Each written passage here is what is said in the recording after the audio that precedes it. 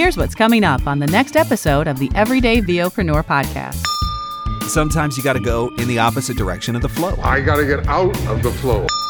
Buy their loyalty with your work, not with your gifts. Do you make an effort to be obnoxious, or is it a gift? When somebody takes the time to send you a handwritten anything, that's pretty special. Do you realize what would happen if I handed my reports in your handwriting? Are you on the edge of your seat yet?